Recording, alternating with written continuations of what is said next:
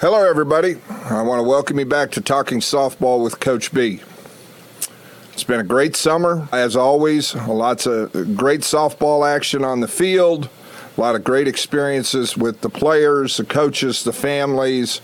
It's always great to be able to get out and really experience the game with my team, but also with coaches and other teams in our organization. So I think it's again been a very successful summer. It's amazing that it's already winding down, and we're starting to make plans for fall tryouts and getting ready to go into the fall season. I do challenge everybody to take a little bit of time off. Yep, we got to have tryouts. We got to do that. We got to get ready.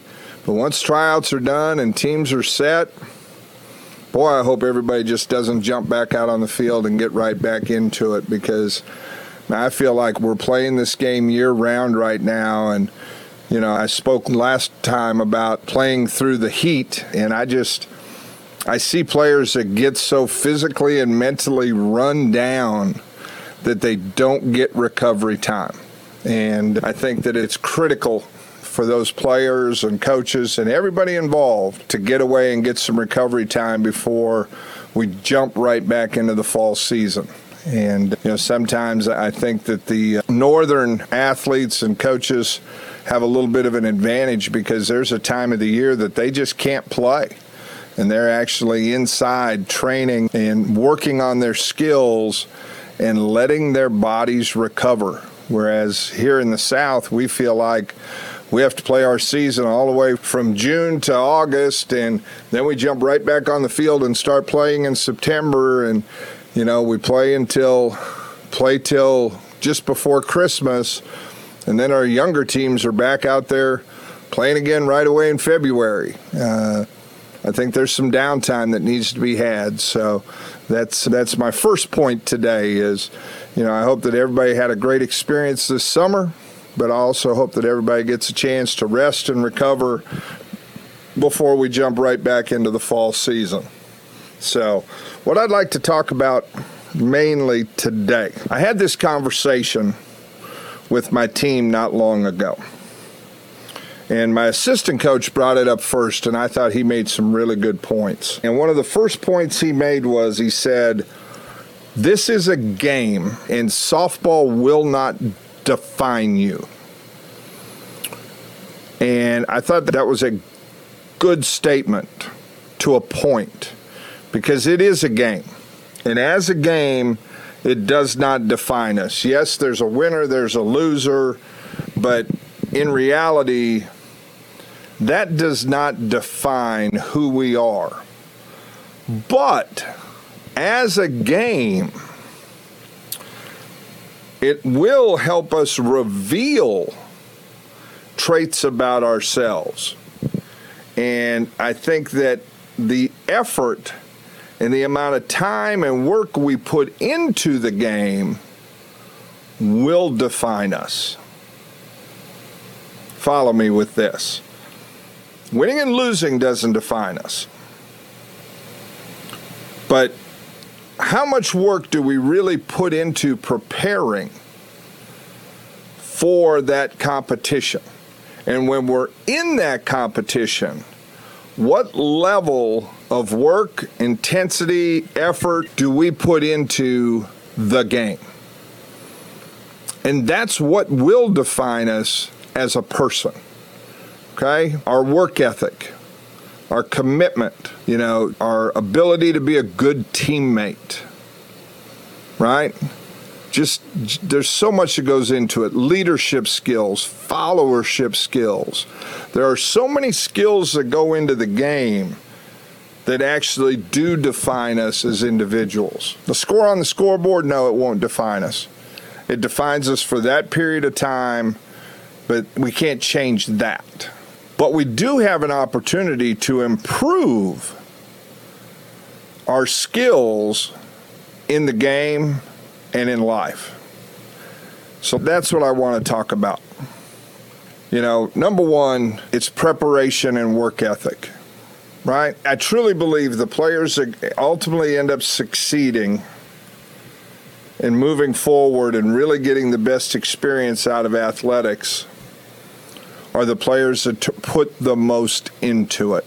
You know, there are some athletes that are just blessed. They can just go out and play. They don't have to put the extra work in, and they can just go out and do that. But that number is very few.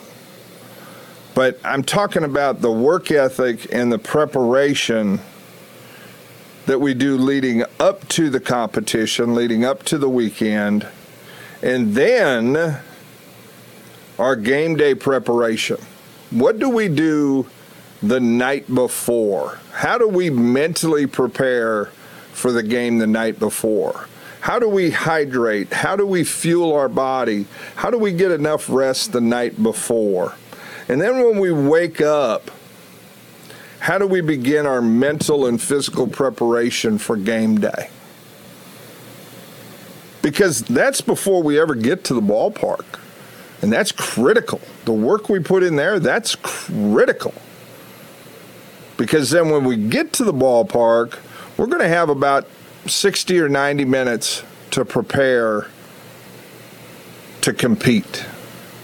And if we just wait for those 60 or 90 minutes to prepare, we're probably not going to have our best day. And definitely if we do not dial in and have focus during that 60 and 90 minutes of preparation, we have a very small opportunity for success when the game starts.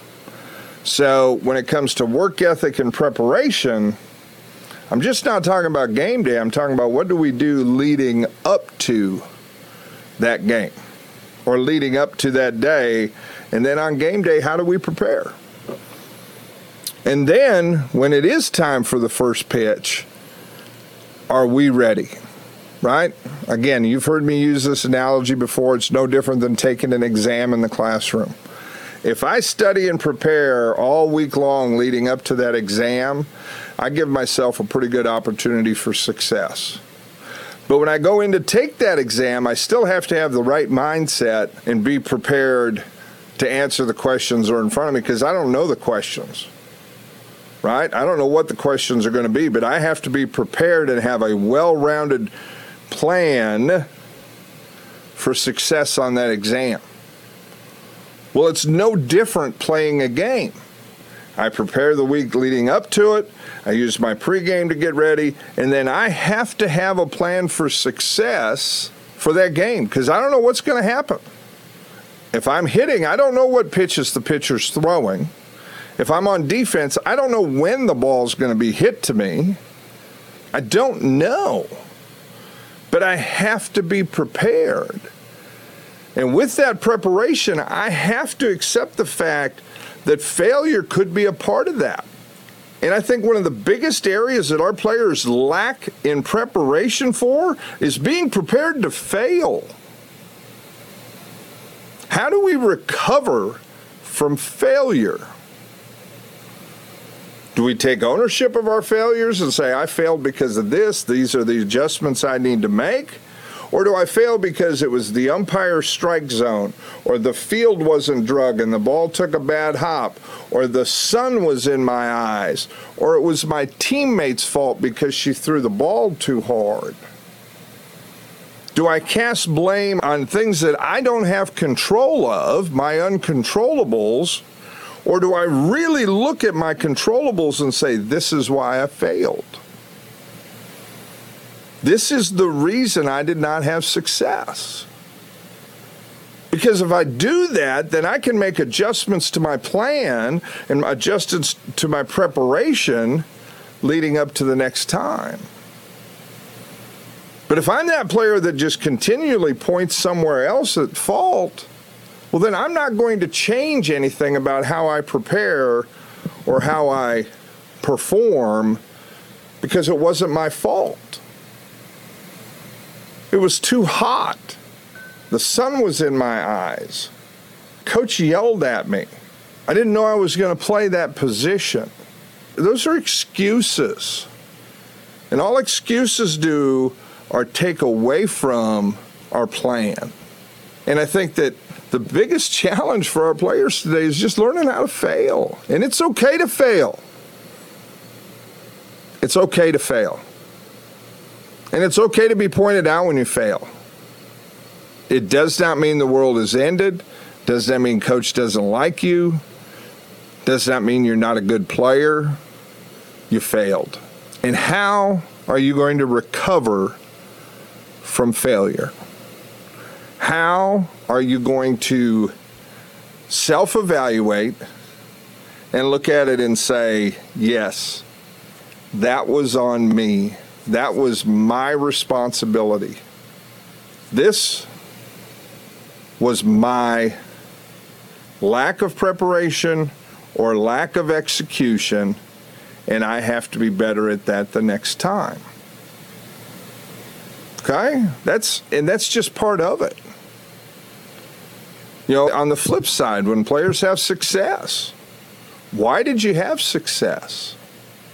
Right? We should always be self-evaluating based on just the fact that we played in the game, right? Did I have success against the level of competition I was playing against? If I did, then I had really good preparation leading up to that. I had a really good plan going into that game. I need to make sure that I repeat that, and I need to make sure that I do the same things, because this is a game of repetition. We understand the next time situations may be different. If I went 3 for 3 at the plate against a pitcher in one game for one team, well, I'm going to see a different pitcher in the next game. So I'm going to use a similar plan, but I still have to make adjustments. But I'm seeing way too many players that are just coming up with excuses. You know, I've heard this, and I always used to tell my players when I was a college coach how to handle this. I have players come up to me and say, Coach, what do I need to do to get more playing time? Okay, we can talk about it. What are you doing better than the person that's on the field in front of you? Or what is that person doing better than you that they're out there? We need to answer that, right? Those two questions need to be answered. And then we have to look at it and say, I always used to tell players, hey, I'll give you a lineup card. And if you want your name to be on the lineup card, that's fine. But whose name is not going to be on the lineup card? And why should your name be on the lineup card and not that player's name? Okay? Because then you create accountability. So then if your name is on the lineup card and you are on the field and you are given an opportunity to play, then you're going to be held accountable based on that conversation we had, right? Because it's all about accountability. I hear it all the time. Oh, Coach, you just play favorites. You just play your favorites, put them out there, blah, blah, blah. Not about favorites. It's the lineup that I feel gives me the best opportunity to be successful in that given situation. And if I need to make an adjustment to that lineup the next time, then I will. But I think that we have to understand, just like I started with talking about failure, if you don't handle failure well, then it's tough to be on the lineup card on a continual basis. Because if you don't handle failure well, your performance is going to peak and valley a lot. So I think that the two go hand in hand, right? If you want to have more opportunities, you have to accept the accountability that comes with the opportunities, and you have to understand how to self-evaluate and take ownership of your success and your failures and adjust your plans accordingly. I think that's critical for players. And coaches, I think we need to encourage that and educate how to do that, right? And then the last thing I'm going to talk about today, just the last little tidbit, is players be great teammates. And it's frustrating. It's frustrating when players aren't good teammates to each other. When you start a game and you put a starting lineup on the field and you look in the dugout and there's 5 or 6 players sitting there and they're just not paying attention and don't really care and don't have any energy about the game because their name's not on the lineup card. Well, there's still an opportunity for them to be a great teammate and support those players that are on the field. Right? There's that opportunity. Be a great teammate. Right? Player makes a mistake. Belittle and berate? No. Support and encourage. Hey, tough break. Get it next time. All right. Pick your head up. All right? It's okay. That's not being a good teammate. Because it's not okay to fail. We don't have to beat somebody up over it, but we could say, hey, tough break. Hey, keep your head up. Come on, we're going to need you next time. Come on, let's go. Right? I don't understand why she's out on the field. She makes those kind of mistakes all the time. It's not a good teammate, right? When we belittle and berate to people behind their backs or to their face, that's just being a poor teammate. That's selfishness, right? That's expecting or hoping that someone fails so then I will get an opportunity to replace them. Well, that's selfish because this is a team sport. We should all be encouraging and supporting and playing toward the common goal for the team to be successful. And when the team fails, we take ownership for the failure. When the team wins, we celebrate in success the victory. Everybody. Okay? So, just a couple more tidbits. I'm gonna let you in on some information here moving forward as we move into the fall. I'm excited about what we're going to be doing with Talking Softball with Coach B. I've been talking with other top coaches and organizational directors around the state and other top key individuals in the game of softball, and we're gonna bring in the occasional guest either in person or over a call where we can really talk softball and get more perspective from around the game, because the ultimate goal of Talking Softball with Coach B is to provide a resource to assist coaches, players, parents for success in the game of softball. We share experiences, we share our ideas, we give insight, and ultimately all of that information is provided so that someone out there may pick up a tidbit here or there that gives them an opportunity to have a better experience in the game. So I'm looking forward to having some of my colleagues join us. We're going to continue to grow and expand with Talking Softball with Coach B, and I think the fall is going to be a very exciting time, and I really look forward to continuing to have this time to share with you. So I thank you for your time today, and as always, I want you to have the best experiences you can have on the field and in the great game of softball, and this has been Talking Softball with Coach B. Well, that's it for today. I want to thank everyone for listening, and I hope you're enjoying Talking Softball with Coach B. I ask you to subscribe through your local podcast provider. You can also follow us on Facebook.com/Talking Softball. Gives you an opportunity to provide feedback and also provide any questions that you might want us to answer on an upcoming episode. This has been Talking Softball with Coach B, and I want to thank you for listening, and I hope everybody has a great day.